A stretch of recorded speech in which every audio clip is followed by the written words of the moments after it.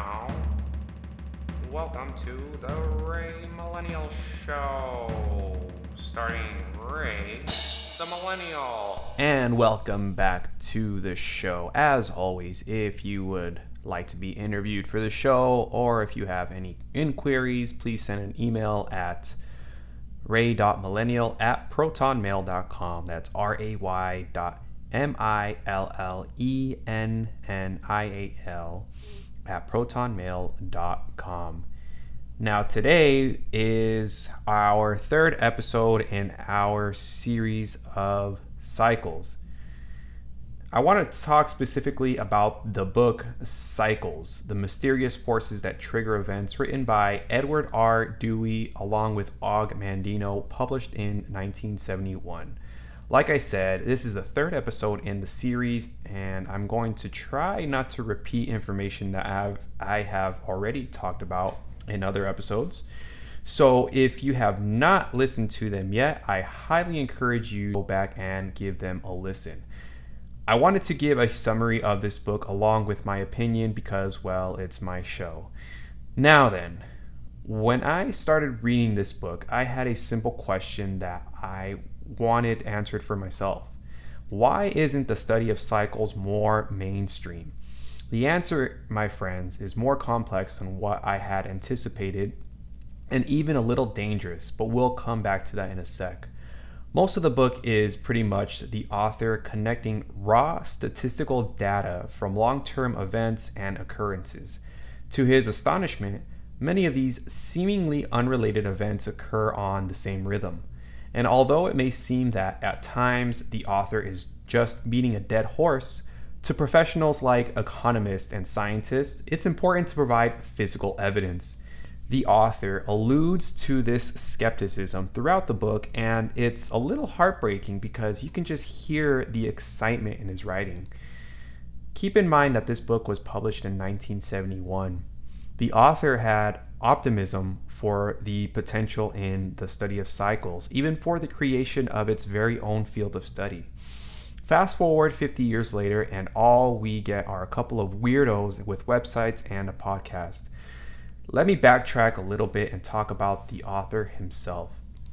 So back in 1929, Edward R. Dewey was a government official working for the Department of Commerce as Chief of Industrial Marketing, then Chief of Current Statistics, and then as Chief Economic Analyst.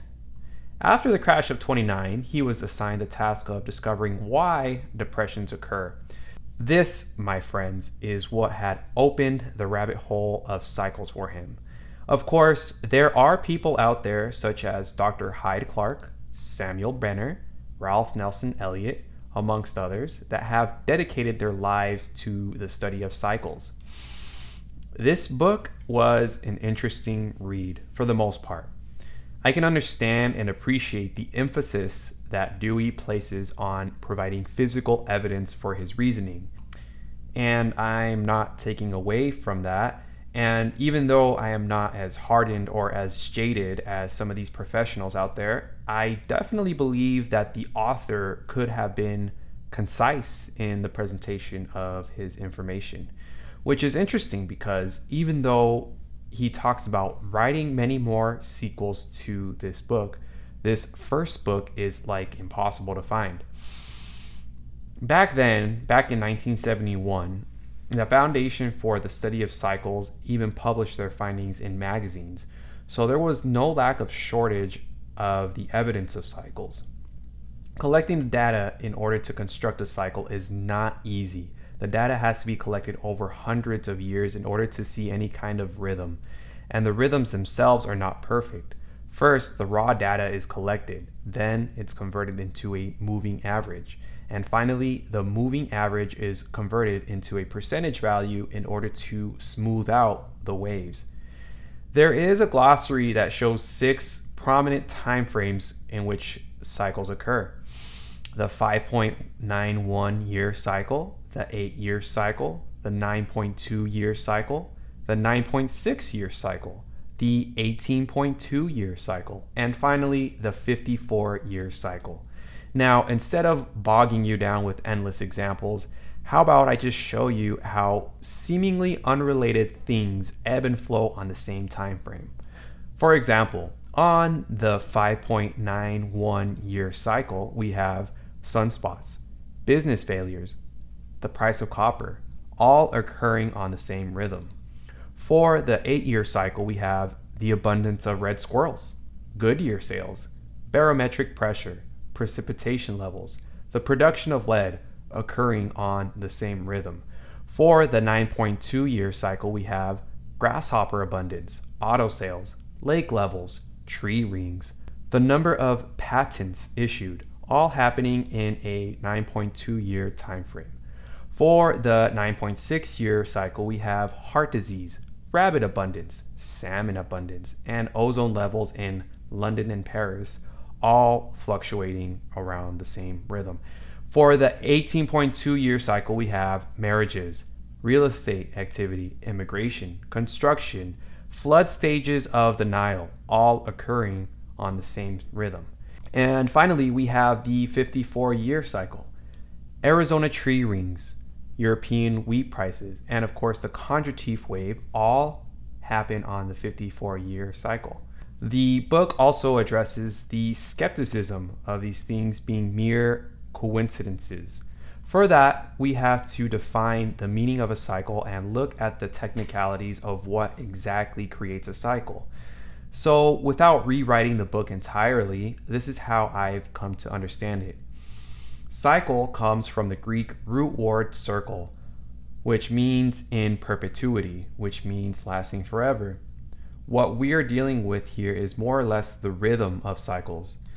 There are two kinds of cyclic rhythms, internal and external. The internal rhythm can further be categorized into dynamic and feedback. Dynamic meaning caused by actions within a system, such as a bodily rhythm. Feedback is more of a cause and effect kind of deal, such as predator-prey populations, or even something like your thermostat triggering your furnace to turn on and off. External rhythms are also known as forced cycles. When humans go through the daily routine of waking up at a certain hour, getting into the shower, brushing your teeth, this routine is being influenced by the 24-hour time cycle that produces sunlight and moonlight. Everything else is considered an accidental cycle. If you see 3 white Volkswagens driving on the freeway on a Tuesday afternoon, then more than likely that was just a coincidence. The argument that is eluded to throughout this entire book is that some external extraterrestrial force guides a lot of our behavior. Eventually, towards the end of the book, the author provides possible explanations as to what those forces can be. Electromagnetism, the position of the planets, sunspots, changes in barometric pressure, long-term weather patterns. So, I know that this information I am presenting is going to be frowned upon. I may be even shunned for it. And guess what? I don't care. That's why I made this podcast, to talk about whatever the heck it is I want to talk about. In other words, I don't care about winning. That's not my goal here. My goal here, as I had mentioned in episode 1, was to grow as a person and maybe even bring some people along for the ride. And I know that Johnny Mainstream will bear shame on my family. Shame, shame, shame. How dare I have my own intellectual thought? 1,000 years of shame for stringing together my own research. I don't care about that. So with all of that out of the way, we can finally get to the good shit.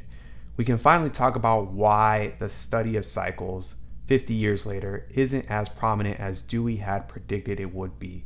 We're going to talk about the conspiracies of insurance companies. We're going to talk about the reason why this isn't talked about more in universities. We're going to talk about why we react to war and disease the way we do, even though it's proven to be somewhat predictable. And we will. We'll talk about all that and more on the very next episode. With all this information bursting out of my ears, I feel like I've just given birth to an economist. Hopefully this episode was informative and maybe even inspired you to buy the book. We'll catch you next time.